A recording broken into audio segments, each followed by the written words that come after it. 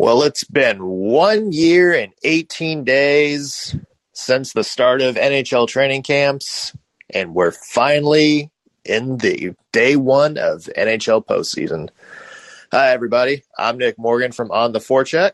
This is another OTF one-timers, and today I have two gentlemen callers, Sean Smith from On the Forecheck. Hi, Sean. Hey, Nick. And we also have our resident child, Aiden Smith, from On the Forecheck. Shut up, Dad. Hey, I'm not the one with your last name. That's true. Yeah. So, a lot to get to this week. We have David Poile's press conference that revealed some pretty telling plans about the Predators' future. We have a little bit of Stanley Cup Finals discussion. Obviously, the Tampa Bay Lightning are your new Stanley Cup champions. How much of the finals did you guys watch? I didn't get to watch as much as I wanted to. I was able to see, I think I saw game 4 and maybe game 5 pretty much in their entirety, but I missed last night completely, and I kind of regret it. I got to watch most of the games. I skipped out on, I think, game 1, which ended up being like the game. Yeah, that was the best one, though, wasn't it? No, game 1 was the one where the Stars kind of clobbered them. I think it was like a 4-1 Stars win or something, and then the rest of them were really competitive. What was the Radulov OT winner?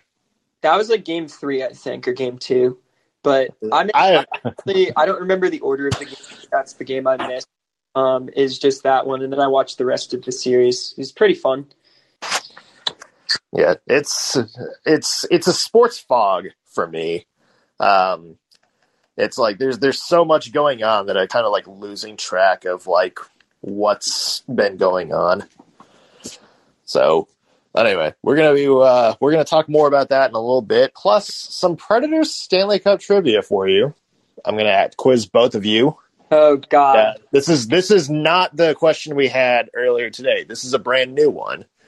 So if you followed us on Twitter, you know the question that we were asking was, can you name the two Predators who have been on the Stanley Cup?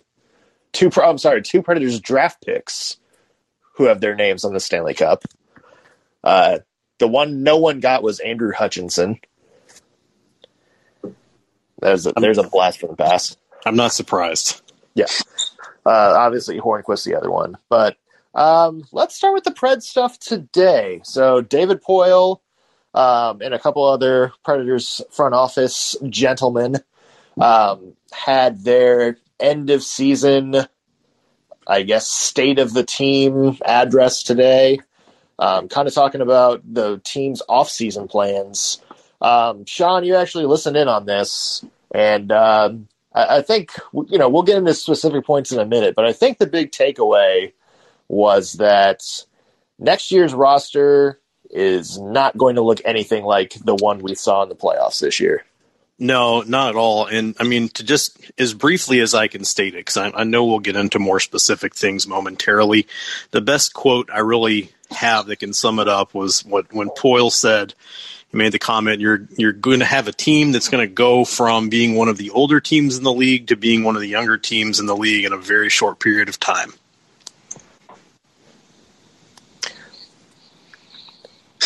All right. Well, Eamon? Oh, am I supposed to chime in here with some sort of knowledge on this? Do you have knowledge?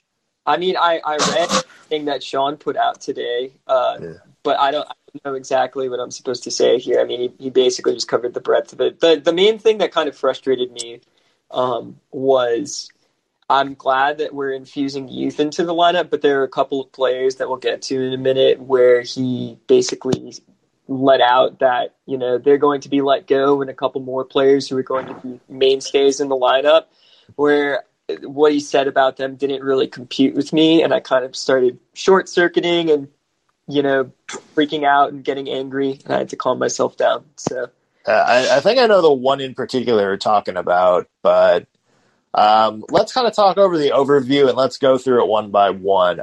So basically, from the sounds of it, David Poile basically said that everybody who was a remaining free agent, or at least the big ones, which was Craig Smith, Mikael Granlund, Corbinian Holzer, and what am I thinking of? Yannick Weber. Yeah. Basically said those four will not be back in no uncertain terms. I think, Sean, correct me if I'm wrong, but I think like Weber was the only probably in that. So yeah, I mean, what he said was Granlund and Smith would be exploring free agency. He said blatantly and bluntly that Holzer would not be back, which I don't know how deeply you want me to get into my opinions on that, but that's, in my opinion, a good thing. And then he said with Weber that based on what conversations they're having, he's going to explore his options in free agency, which may really be a nice way of Poile saying that they're going to not really negotiate any kind of anything with him. Now, he did mention Blackwell, and that's the name that you didn't mention. And that kind of got lost in the shuffle because it was thrown in toward the end of the whole thing. And basically, he did say that they were having talks with Colin Blackwell. And he said that there are some negotiations, which is a lot more than he was saying for any of the others that remain. But he also did make it clear that Blackwell has to weigh his opportunities. I think they see him as someone that could have a future here, but I also don't think they're as committed to him as some other players they're committed to, because I think they typically on this team, they want everybody to kind of get the best they can get. And so if there's someone that they're not looking at as a long-term down the road kind of player, then they don't really seem to have a problem with them going somewhere else and getting more money.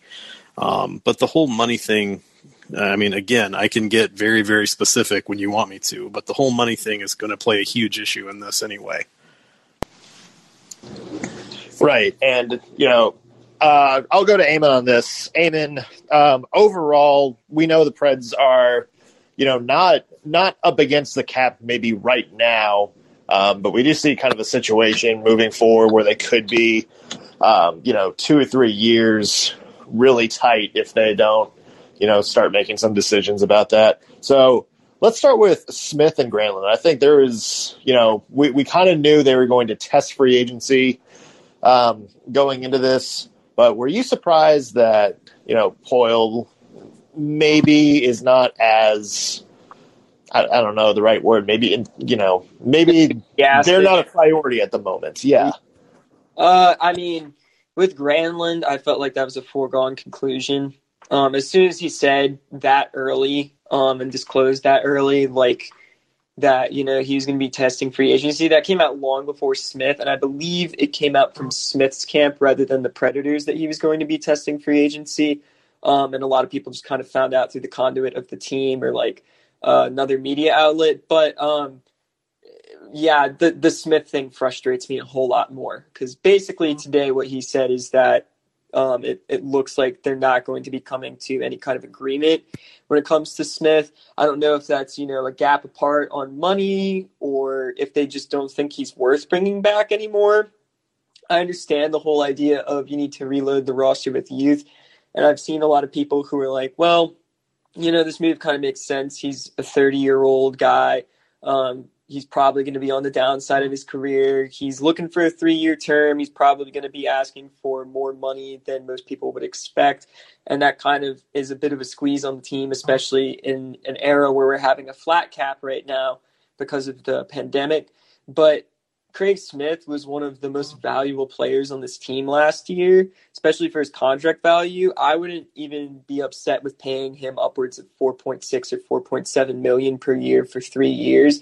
And if the team doesn't look at him at that kind of value, I'm a little bit concerned with what they're doing in terms of player evaluation for that bottom six. There were a couple other comments that David Poile made today that kind of shook me up a little because I don't love to doubt a GM's ability to evaluate players because obviously I'm not a general manager. I've not been a professional scout or anything.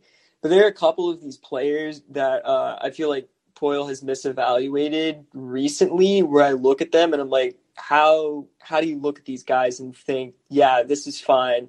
the role I'm sliding them into is fine. I think we'll get to one or two of them in the next couple of minutes when it comes to news surrounding the team and quotes from David Poile today. But, the immediate one that comes to mind, if I want to just segue into the next topic, is Jared Tenorti. Does not look like an NHL defenseman, and, David Poile seems to not think that.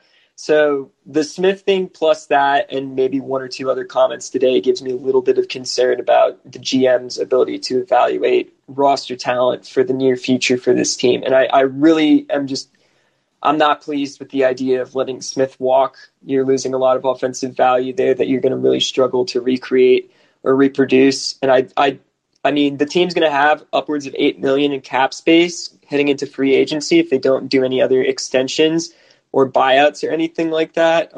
But that kind of remains to be seen.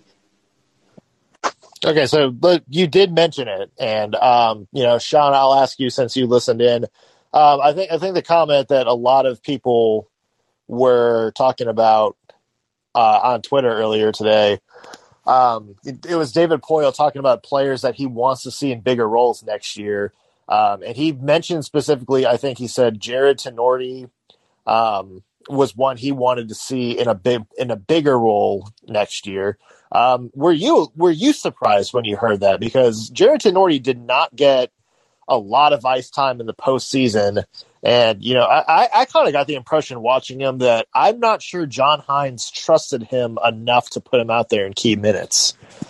Well, first, I'm going to say that I thought Tenorti had a pretty decent training camp when they did the return to play, and I was surprised he didn't get more ice time based on what I saw. And realistically, I'm going to say this. I wasn't surprised to hear him say what he said today.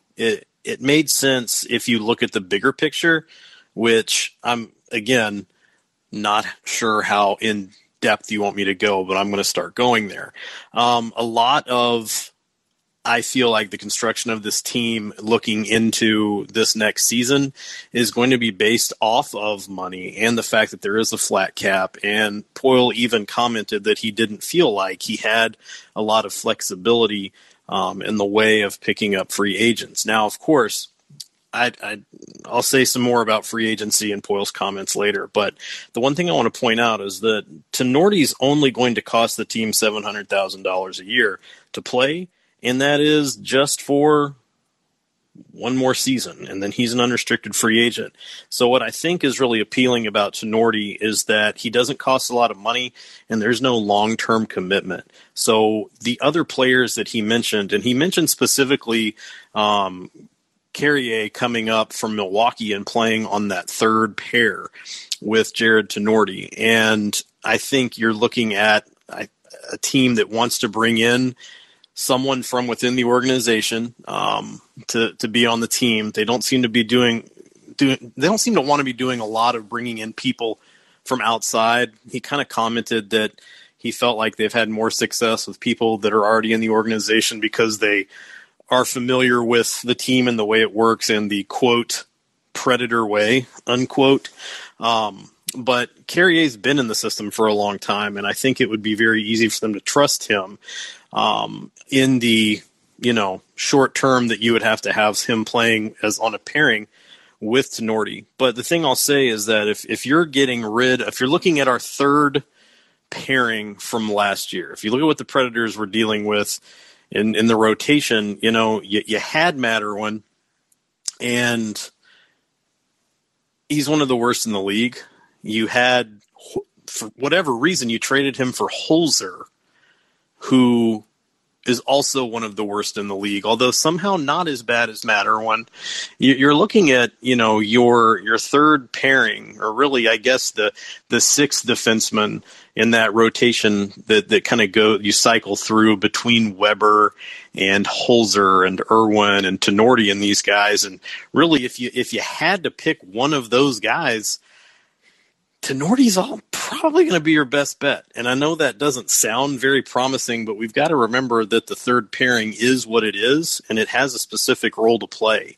Tenorti is not the greatest defender. He's not a very offensive defender either, but one thing he does have, and I will say this because this came up in what Poyle was saying too, is he has grit. And they do need some players on the team with grit, because if you're going to be forced into a more physical game, you want somebody like Tinordi in there to start knocking heads around. Whereas you've had to rely on someone like Austin Watson before, who basically is a punching bag whenever he starts a fight.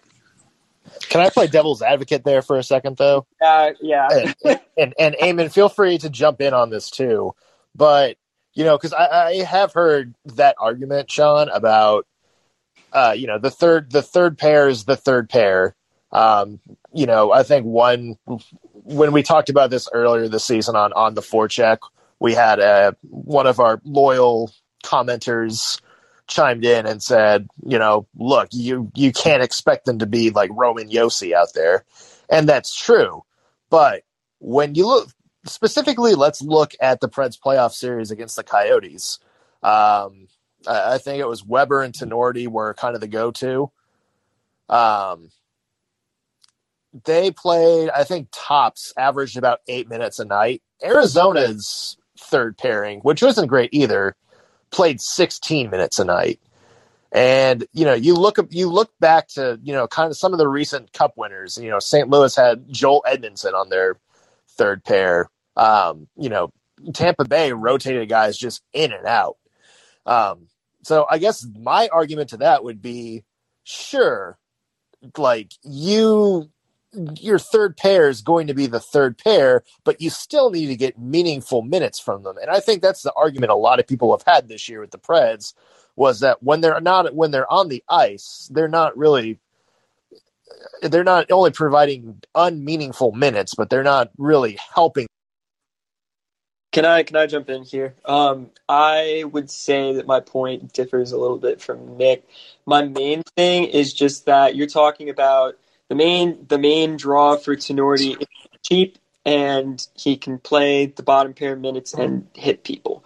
I have a couple of big issues with that argument. The first one being physicality, really nice.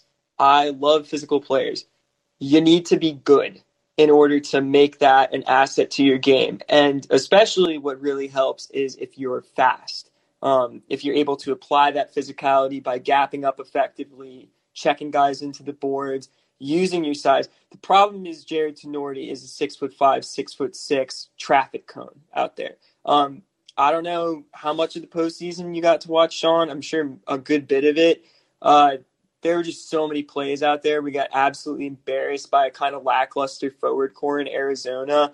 Especially can think of one goal that he allowed, he directly caused, where he tried to break the puck out by himself at the blue line, got stripped, and then was so slow that he couldn't even contest the back check in order to prevent the goal. It was pathetic. He just got absolutely embarrassed out there by an Arizona team that, again, got embarrassed in the next round by the Colorado Avalanche. And we thoroughly dominated play for the most part for all of their players. He was one of the ones who looked completely outclassed out there. I don't think it's a fair argument to say, well, it's the third pair. You just get what you get out of them, when I am of the opinion that we have better internal options in the organization that maybe the GM isn't considering enough. Especially, I know we're having to, remain in the realm of realism here, but Frederick Allard is toiling in Milwaukee right now. He's playing that third pair role for the most part, or second pair role. He rotates in between. We know from Eric that the main reason they're putting him in limited minutes there and making him a penalty killer and working on that is because they think he's a really effective player in that role. And I think that gives me faith that they think he could probably play a third pair role in the NHL. What I don't understand is the failure to see that he brings more potential in that role and is probably a better player on day one just by his skating ability alone than Jarred Tinordi is. And it's really infuriating to watch because this team seemingly can draft and develop great defensemen when it comes to the top four, but just never have a good bottom pairing.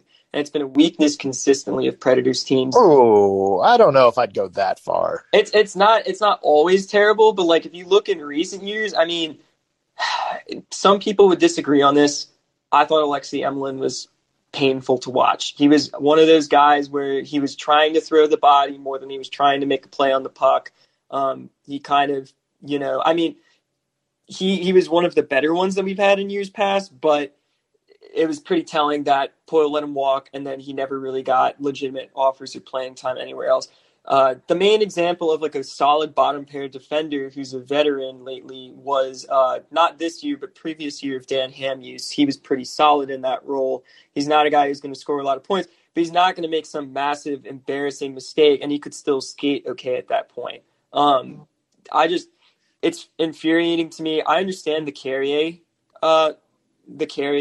point because, I mean, I'm not the biggest Carrier fan. I think he's probably just going to be a 6, and that's as high as he ever goes in his career. But he can be a really good 6th defenseman. And I would love to see him in more time in that role because he looked pretty solid when he was playing that in the regular season. What I haven't understood for this year and, years past is why, when you have those options in the organization, when Carrier has been getting seasoned for years at this point, do you just sit back on your heels and go, yeah, I'm content with sending Yannick Weber and Matt Irwin out there? I think it's just kind of throwing the hands up in the air and going, yeah, the third pair is what it is. And I don't know that that's really smart roster construction. I think they should give the younger guys a little bit more of a look, especially with Allard. I know Davies is a adventure in his own end, and you don't want to see that on the third pair. You don't want guys to be taking big chances or having lapses in defensive concentration. But I think Allard and Carrier are the two guys that you could easily point to and go, these two can fill in. They're going to be just as cost effective as Tinordi. It's sad that I mixed those two up. They're both tall people. They're both tall and they're both very bad. But the main thing is just you have two guys who are ELCs who both offer much higher upside than any of the options you've been considering on that third pair previously. I think it's ridiculous to say, yeah, we should be looking at Jarred Tinordi to get more ice time. That's what was wrong with this team, is we needed more Jarred Tinordi. This is the same thing that came up at the trade deadline where David Poyle looked at this roster, looked at Dante Fabro struggling on the second pair, and then goes, yeah, well, we don't feel like we're really being pushed to add another defenseman to add support to this group, or, our goalie who's kind of bailing us out every single night because we have Jarred Tinordi who's been really good lately. And I'm like, what games are you watching, David? He's getting turnstiled all the time. He's supposed to be a big dude who hits people and stuffs them at the blue line. And yet every single time a guy goes wide with speed on him, he blows past him and gets to the net. He's terrible at, preventing traffic in front. He's terrible at clearing the crease. He's bad at almost everything. He just kind of gets away with the occasional play. And I think the main thing is that I noticed when I was going back and watching some stuff on him is Yannick Weber, I don't think is nearly as bad as we thought he was. I thought Yannick Weber was terrible until I went back and watched. He's pretty good at sealing guys into the boards for a third pair defenseman. He's not good per se, but he's better than we gave him credit for. And while he was playing with Weber kind of covered for a lot of his mistakes. Same with Hamhuis. Hamhuis had some really glaring errors this year, but he was a okay third pairing defenseman in context with some of the other options we're looking at. So it infuriates me when I hear, yeah, we really need to be bringing back Jarred Tinordi. He's going to get more ice time. Like that's counterintuitive to this team's success. If you're trying to hurt the team and win fewer games so that you can go into a rebuilding mode, then sure, that's the right move. But I don't think that's what they're trying to do with this roster, which is why the decision-making at the trade deadline baffled me, and which is why a couple of the comments today kind of bugged me too, especially this one and then the Colton Sissons one, which I think we're going to get into in a little bit here. Well, I think too, and we kind of need to put what I would call the Jarred Tinordi monster to bed here really quick. But I think one upside that you're kind of missing on him staying in Nashville is that he gets to live rent-free in your head when he's here. So, And he's got a whole season to come track down Eamon now. So. A whole season of just living in there. And I guess the thing is, I know he's not very good, guys. I'm not sitting here saying that he's going to win the Norris next year. I'm just saying that for now, I think he may just be a placeholder until they feel like Davies is ready. And I think once that happens, you'll probably start seeing Carrier and Davies together on the third pairing. I worry about that because of the phrasing of it. Because if he had said, yeah, we think he's going to be a regular player with us, but, he's probably still in that same role, then I'm less scared about it. But I think they don't see him that way. I think they see him as a guy who can rotate between the 5 and the 4 if Dante Fabro is having a rough year again. And that scares the crap out of me. Like, he should not be playing more than, 8 or 10 minutes a night in your ideal situation. He's that terrible. And, you're going to have your third pair out there for longer than that. So it stinks. I disagree, earlier. I kind of get Sean's point where it's like Tenorti is not going to be getting a lot of ice time in the postseason because you have Yossi and Ellis and Ekholm who are just going to be out there constantly. And they look at Fabro as a guy who can do that. I disagree with that, but yeah. Yeah. Well, I guess the one positive here is, if we're arguing this long about the third defensive pair, Predators have some pretty good bright spots elsewhere, don't have some major problems. Exactly. Yeah. So. Oh, no, wait, hold on. I mean, in fairness, they're not the Detroit Red Wings right now. No. My favorite thing from the Red Wings this week was when somebody asked Steve Yzerman about the Mark Stahl trade, and Yzerman was more excited about the second-round pick they got. So yeah, that gives you clarity on that. Eamon mentioned the other big point, and Sean, I want to get your thoughts on this. Colton Sissons, that's another guy who David Poile said he wanted to see play a bigger role. I think you and I and Brian were talking about this in a previous episode, that there's going to be some opportunities either on the third or second line. Where do you see Sissons maybe fitting in well next year? So a couple of things I can say about that. First, those comments about Sissons weren't specifically saying Sissons is going to play a larger role on this team. It was more so kind of in the vein of we need to see if there are guys currently on the roster that can step into a larger role. Just to kind of clarify, it wasn't just like this outright guarantee like Sissons has arrived. He's moving to the second line. No, and, of course. He does have the versatility to play both center and on the wing. And so I feel like, I feel like if you have that third line that may possibly be left 2/3 intact with Nick Bonino and Rocco Grimaldi, we know that Smith is leaving. That might be the wing spot that Sisson steps into. That's not a huge promotion, but it's more than what he's playing now. That also came on the heels of Poile saying that one of the things they really wanted to see was after they'd had such a long break and everybody had had a chance to get healthy and kind of stop reeling from the turmoil created by a coaching change halfway through the season, are the players that they think are going to be the top players going to be able to be the top players?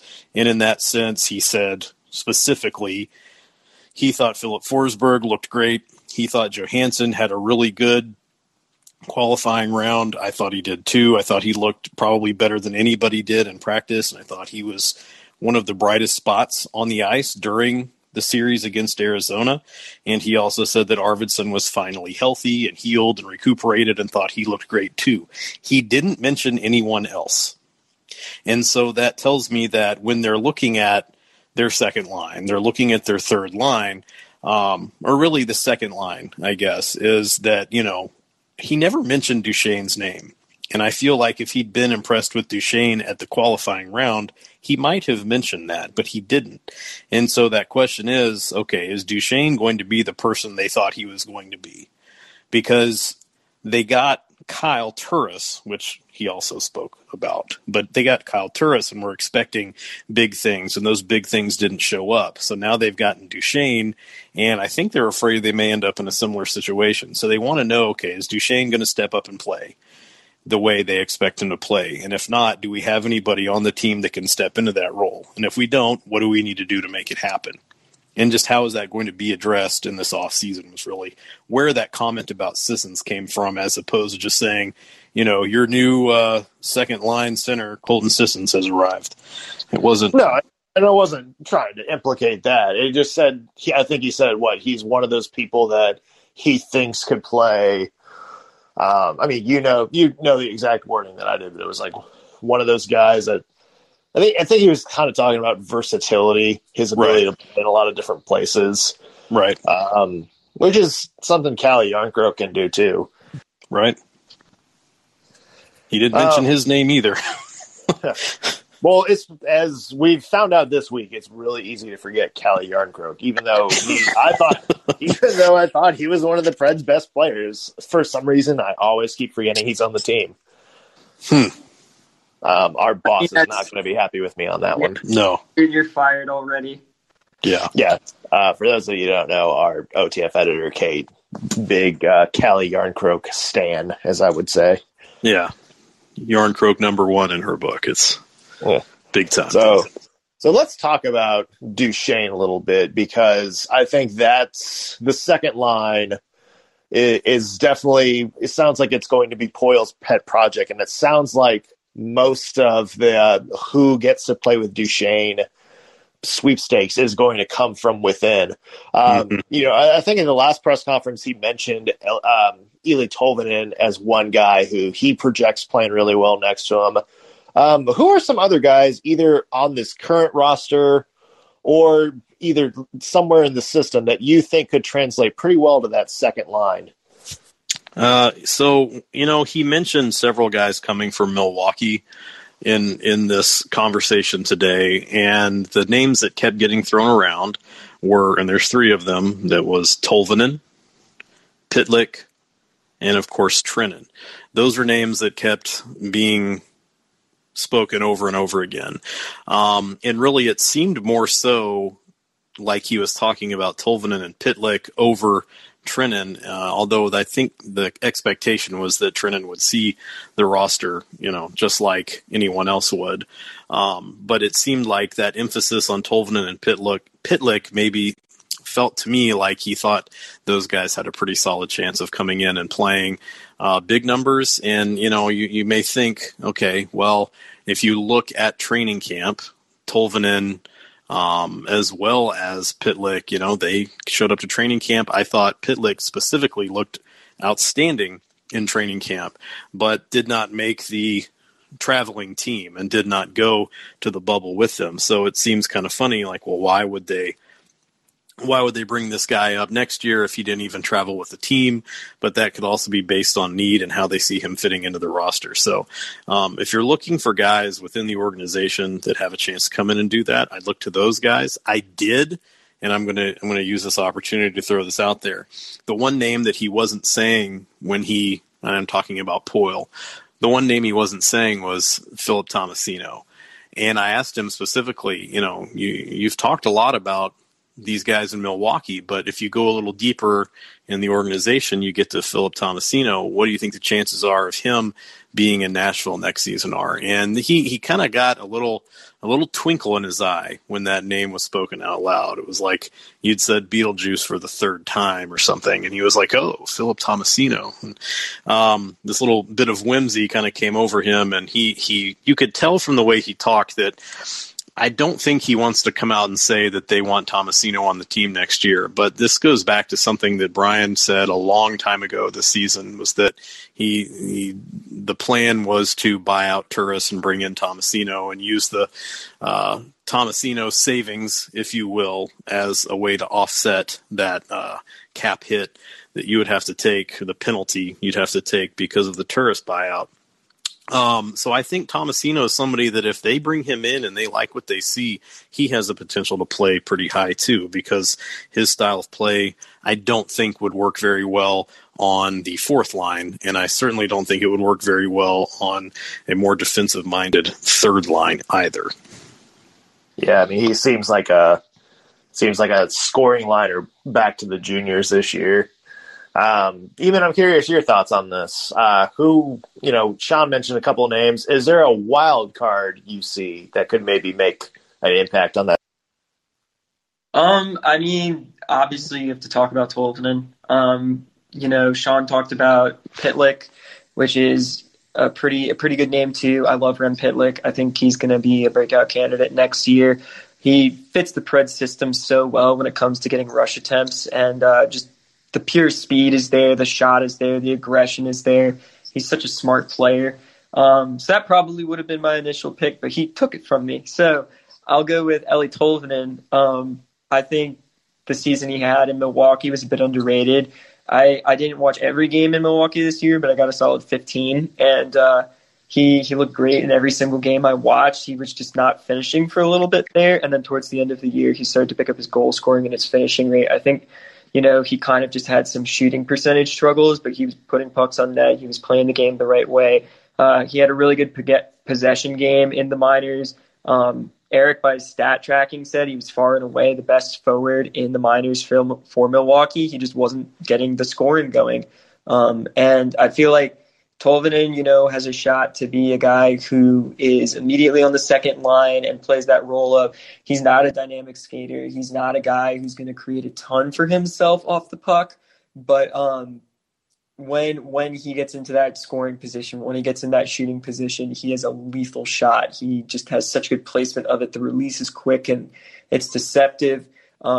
He's a prospect that I'm really excited for coming up. I feel like, Preds fans are going to be really hard on him because the expectations that they've put on him have been enormous. But I don't think it's totally out of the question that he has a rookie season kind of similar to Denis Gurianov had for the Stars, where, he doesn't put up a buttload of points per se, but he has a 35-point season where he scores 20 goals. Maybe get some power play time or something like that. The other one I would mention, maybe not so much a forward who would potentially have some impact or something like that, but Trevor Davies. Did I just say Trevor Davies? I thought you were saying Trevor Daley for a second. Yeah, no, Jeremy Davies. Really, really interesting defenseman.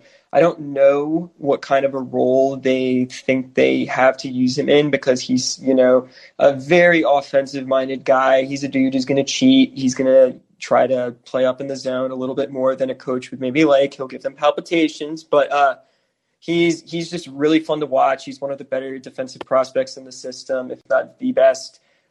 We could debate that between him and Allard, but they clearly like him a lot because they got him back in the Subban trade. He's been getting good minutes in Milwaukee. The coaches seem to like him down there. So if they do decide, we're going to just do the best true talent third pairing that we can make, I think Davies would be an interesting choice for that. He's probably the best pick that they could have besides if they really don't want to put Allard in there. But yeah, he would be interesting. I also think if Dante Fabro continues his struggles with Ekholm, I have a feeling that it won't be nearly as big of a problem as it was this year because Fabro is not going to be a rookie anymore. They might have developed a little bit better chemistry, which was something that we saw as a consistent problem this year. But Davies would be a guy who would be a really good complement for Fabro if he gets bumped down to the bottom pair by a free agent signing or something like that. But I severely doubt that will happen. So I'd probably have to go with Eeli Tolvanen as my pick. Can I throw out a name nobody's thrown out yet for the second line? Do it. Calle Jarnkrok. Whoa. Bold. And I don't think it's bold because just watch Jarnkrok the past 3 years. He is a guy who plays to the line he's on. I think we were talking about this the other day, Sean. Jarnkrok played with, I think, Johansson and Arvidsson for a while and played fantastic. Mm-hmm. Then went down to the fourth line, played with Sissons and Watson, and was also fantastic. So I think he's that guy that, maybe if there's a couple skill guys, either in the minors or juniors, Tomasino comes to mind, who's not quite ready yet. I think Jarnkrok can come in and play a style of play. He's not going to score 30 goals or anything, but I think he can do enough to create space and create plays for Duchesne and whoever else is on that line. I think if you had him on that second line with Duchesne, and Duchesne's really good in the transitional aspect of the game, and you've got someone like Järnkrok creating space. If you put in Tolvanen and gave him that space, I think he would do wonders on the second line. But at the same time, if you have that kind of setup with those two other guys, even with, say, Tomasino not being ready to come out of the oven just yet, that kind of space he could do really well too, especially if they were playing with the first or second pair on the ice at the time. That would be a really good opportunity for him to have some room to work his magic as well. I have one more potential second line guy that I think does not get talked about enough because we think of him as a fourth liner. I want to throw out Colin Blackwell. I don't know what you guys think about that, but when you were talking just then, it kind of clicked for me. If you make I think that's fair, yeah. If you make a line combo where you have Duchesne as the guy who's driving transition, which works, and he can be a secondary playmaker. Blackwell has some of the best passing touch and vision of anybody on the team this year. He just has eyes in the back of his head. He made some crazy plays with Johansson work. I think he's flashed that kind of talent before, and he's definitely a guy where, if you want to inject the top six with guys who are going to be giving top-of-the-line effort every single night, this is a dude who's playing for his contract. This is a guy who's probably not going to get more than a 1 or 2 year extension with the Predators. He's been a fringe NHLer for a lot of his career, and he showed out last year. I think he deserves a chance to crack that area of the lineup. And I think the chemistry, if you put him with Tolvanen and Duchesne, would be awesome because you can have him as the guy who's dealing from below the goal line. You have Tolvanen as the finisher, and then Duchesne as the secondary shooting and passing option, which is where I think he's best suited, when he's the guy who can do either of those things rather than having to be the primary playmaker, the primary trigger man. He's definitely a guy who likes to shoot, and that's something that we saw drop off the grid a little bit this year. But if you're looking to get him back into 20 or 30 goal scoring form, I think having the shot threat of Tolvanen on the opposite side and then Duchesne to clean up rebounds, be the guy who's collecting the puck and then making the decisions with it, is a pretty ideal position to put him in. So that kind of clicked for me just now, but it makes a lot more sense than I would have initially figured. So it sounds like there are a lot of options that we didn't really think about, and maybe the situation isn't quite as dire as we had initially thought. That sounds about right, yeah. Can't wait to see Austin Watson on the second line wing next year. Don't you put that on me. Don't you put that So real quick, before we start to wind down with the Pred stock, Sean, anything else from the press conference stand out today? Hasn't been discussed. Okay, so I made some notes, and maybe if you want to throw out some more trivia while I just briefly look back to see if there's anything I thought was really important, that would be a good time to throw out some more trivia. Okay. All right. So this was my trivia question of the day. All right. So on Twitter, we asked earlier, who were the two Predators draft picks who had their names on the cup? It was Andrew Hutchinson and Patrick Hornquist. Here's a remix to that. Who was the first Predators draft pick to score a goal in an NHL Stanley Cup Finals game? Oh, good Lord. Oh, man. I'm trying to think.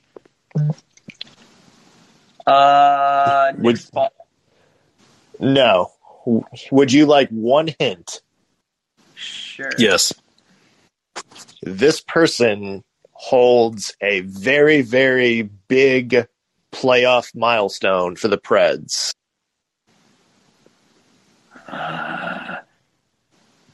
Joel Ward? No, that doesn't. Not Joel Ward. Earlier than Joel Ward. Wait, did Joel Ward ever play in a finals? Yeah, wait, he did. San Jose. But no, this was long before Joel Ward. I have no clue. I'm trying to think. Don't tell me yet. Give me like another 30 seconds. One more hint, Eamon. All right, go. This guy played for the Flyers, just not in the Stanley Cup. Scotty Upshall. Scotty Upshaw. No. Scott Hartnell? No. Adam Hall. Okay. Adam Hall, 2008 Adam with Hall. the Pittsburgh Penguins. Oh my God. Yep, 2008 with the Pittsburgh Penguins. So he was on the Penguins in 2008 when they lost the Stanley Cup, but he was not on the team the next year when the Penguins won the Stanley Cup. So Hall, unfortunately, never won a Stanley Cup. I completely forgot he was a Flyer. I'm going to be honest with you. I was thinking like Ryan Parent or Scotty Upshaw, not him. But yeah, damn, that's a good one. And of course, you know the other Predators major milestone he has? I have no idea at all. The first playoff goal in Nashville Predators history. Well, that's sad that I didn't know that. Yeah, 16 seconds into their first ever playoff game. Adam Hall scored the first. Right? Against the Red Wings. First ever goal. So there you have it, ladies and gentlemen. Game trivia for the day. That worked really well because guess what? Yeah. Do you have notes? I'm ready to go. All right. Now, hey, Sean, just what stuff from the press conference? Okay, let's talk Turris. Okay, let's talk Turris because there's been a lot of discussion. In fact, I commented on the opening of the buyout period that I felt like I was on Turris watch, and I hated it because it's been often bandied about that the Predators are going to buy out Kyle Turris, and it seemed like such a foregone conclusion that I didn't expect to make it through day one of the buyout period without hearing something about that. Yet the day has come, the day is gone, and several days have passed since then, and still nothing. So Poile was asked directly about this. You know, are you leaving that option on the table as far as how to deal with the Turris situation? And what he said was, you know, and it kind of came with the kicker of, you know, we noticed that his play did improve under Hines, and that he definitely agreed with that statement, that he thought Kyle's play improved under Hines. He felt like he's trying to get a good idea of what his players' values are, I think, on the trade market. He said he speaks with about 10 other managers a day. I'm assuming that it's about players and who's available, who could be available, at what price they're available, all of those different things. So he said that there are conversations with Kyle and his agents, and he feels like he wants him to get his game back. Thinks that maybe it's impacted his value, which I would read Poile as saying his tradability. Because I think they're just weighing what they should do, and I don't think he wants to take any option off the table. So I think once you see qualifying offers start, and he thinks there's going to be a lot of differences this offseason as opposed to other off seasons, because he thinks there are going to be a lot of guys who aren't going to get qualifying offers and will be allowed to walk that normally would have been re-signed very quickly, but this is all due to the flat cap. So he thinks there will be a lot of guys who will then become available at much lower prices than you would expect them to get. And then, of course, the problem, you know, for me thinking about that is it seems really unfortunate for some of the guys that were set to get big raises because, you know, this is their chance to negotiate and get something really good. And they might end up not getting that. But that also means for the Predators that there may be some guys who are available for less money than they thought, and that could change the situation and how they end up dealing with Turris. Of course, you know, he doesn't want to rule anything out, so there's always the possibility that they don't have any good way to move him, or that, you know, they're going to be able to move him and have to retain less money in some kind of trade or something like that. So I don't think they've ruled anything out, but I'm still going to say expect a buyout at some point in the future with Turris. That was going to be my question, was whether you saw any avenue that Kyle Turris is playing with Matt Duchene on that second line next year. I like Kyle Turris. I believe in Kyle Turris, and I think that if he were given I guess the word is faith of the people that are paying him and are deciding his playing time, that I think he would flourish. But unfortunately, I don't think he's going to get that, and therefore I don't think he'll be back on the ice in Predator Gold or Yellow for next season. I was going to say, do you think this is a situation where, maybe it's just there's been too much that's gone on with the Turris situation that it's just better for everyone for a clean start? Because, it's not out of the question that, obviously Kyle Turris played very well second half of the year. I would say he was one of the best forwards that the Preds had under John Hynes, at least the most consistently good forwards. So, I mean, for me, it seems like in a normal situation, this would just be a lot of people would be, oh, yeah, Kyle Turris, this is going to be a bounce back year. But it does seem to me that there's just been, I guess, too much, with the Laviolette benching. Turris's name has been on the trading block since, before PK Subban was traded. I think to me, it just seems like a situation that if all of that stuff hadn't happened, like if there wasn't so much noise, if there wasn't so much where's Kyle Turris going conflict, I feel like they'd be open to giving him one more year. I think so. And I really wish that were the case. I think, and I don't necessarily know, what transpired. I mean, it still just baffles me. And I think, something that Hynes said after he got hired was very telling, because he was clearly kind of distinguishing a primary difference between himself and Peter Laviolette when he said, and I've referenced this a few different times when I've spoken about it, but something Hynes said was that, when you're not playing for me, I'm going to be very direct with you about why you're not playing, and we're going to talk about what you need to do in order to get that playing time back or to get that spot back, and I'm going to give you action steps that you can take to get back to that playing spot, and we will meet every couple of days to evaluate how you're doing on those things until you've earned it back. And that's something that I really feel like, if you noticed in the qualifiers, he didn't make a lot of roster changes from night to night. And I think one of the reasons for that was he knew what he had. He knew how he could expect those guys to play, and he wasn't going to shake things up. So if you're looking at, the situation with Laviolette, it seems to me, Laviolette had the line blender. He was moving things around constantly. And it also seemed to me that Hynes' comments were not necessarily like, refuting or saying, hey, I'm the opposite of Laviolette, but it seemed like it was kind of him acknowledging that, look, this is how I operate. I think the last guy just kind of benched you and didn't tell you why. And I don't think that was a good way to do things, and I'm not going to do that. And you notice that Kyle, quote unquote, stayed in his good graces, which I hate using that term because, it makes it sound like he'd done something to be out of them in the first place.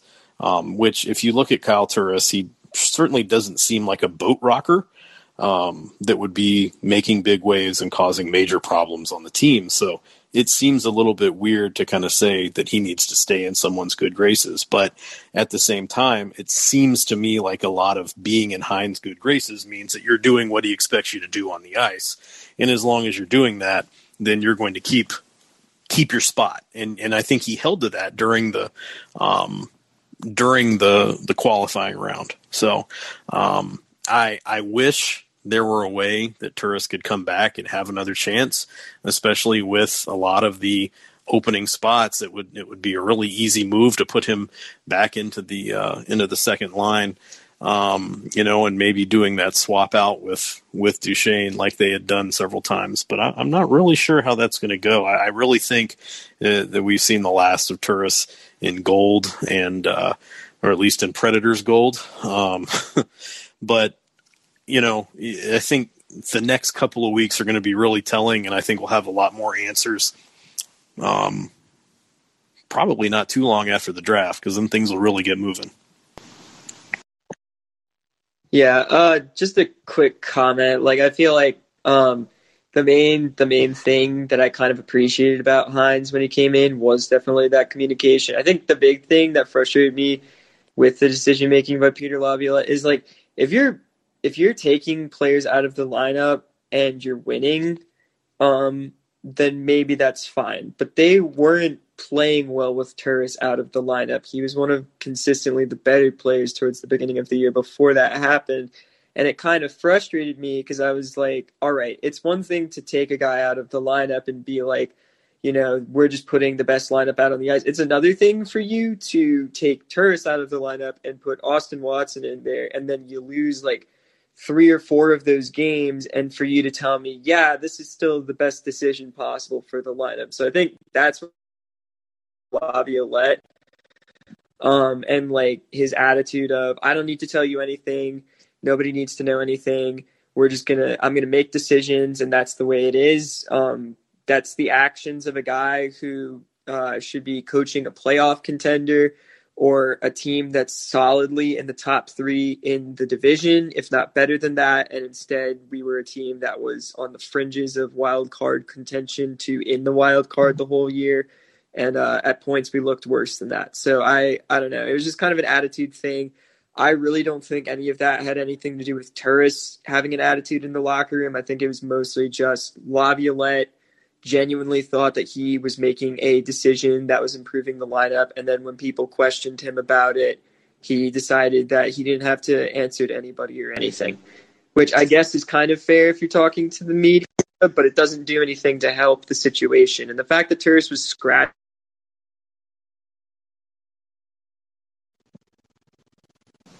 Did we just lose Eamon? I think we've lost Eamon. I think Tenorti showed up. Dragged him out. If Jared Tenorti's listening, please bring us back in one piece. Well, we're about to have to sign off, but Sean, I'm going to leave you with one question in 2 sentences or less. Ooh. How well does Peter Laviolette do in one? Did you say 2 sentences or less? Yes. That counts as one sentence, yeah. Wait, what counts as one sentence? Counts as one sentence.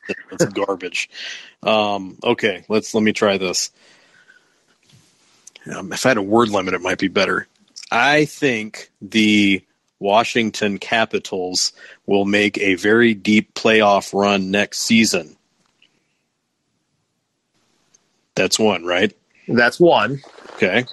However, I feel like they will start to suffer from the what I will call the Laviolette problem that we've seen in Nashville and also in Philadelphia. That was not a separate sentence, by the way.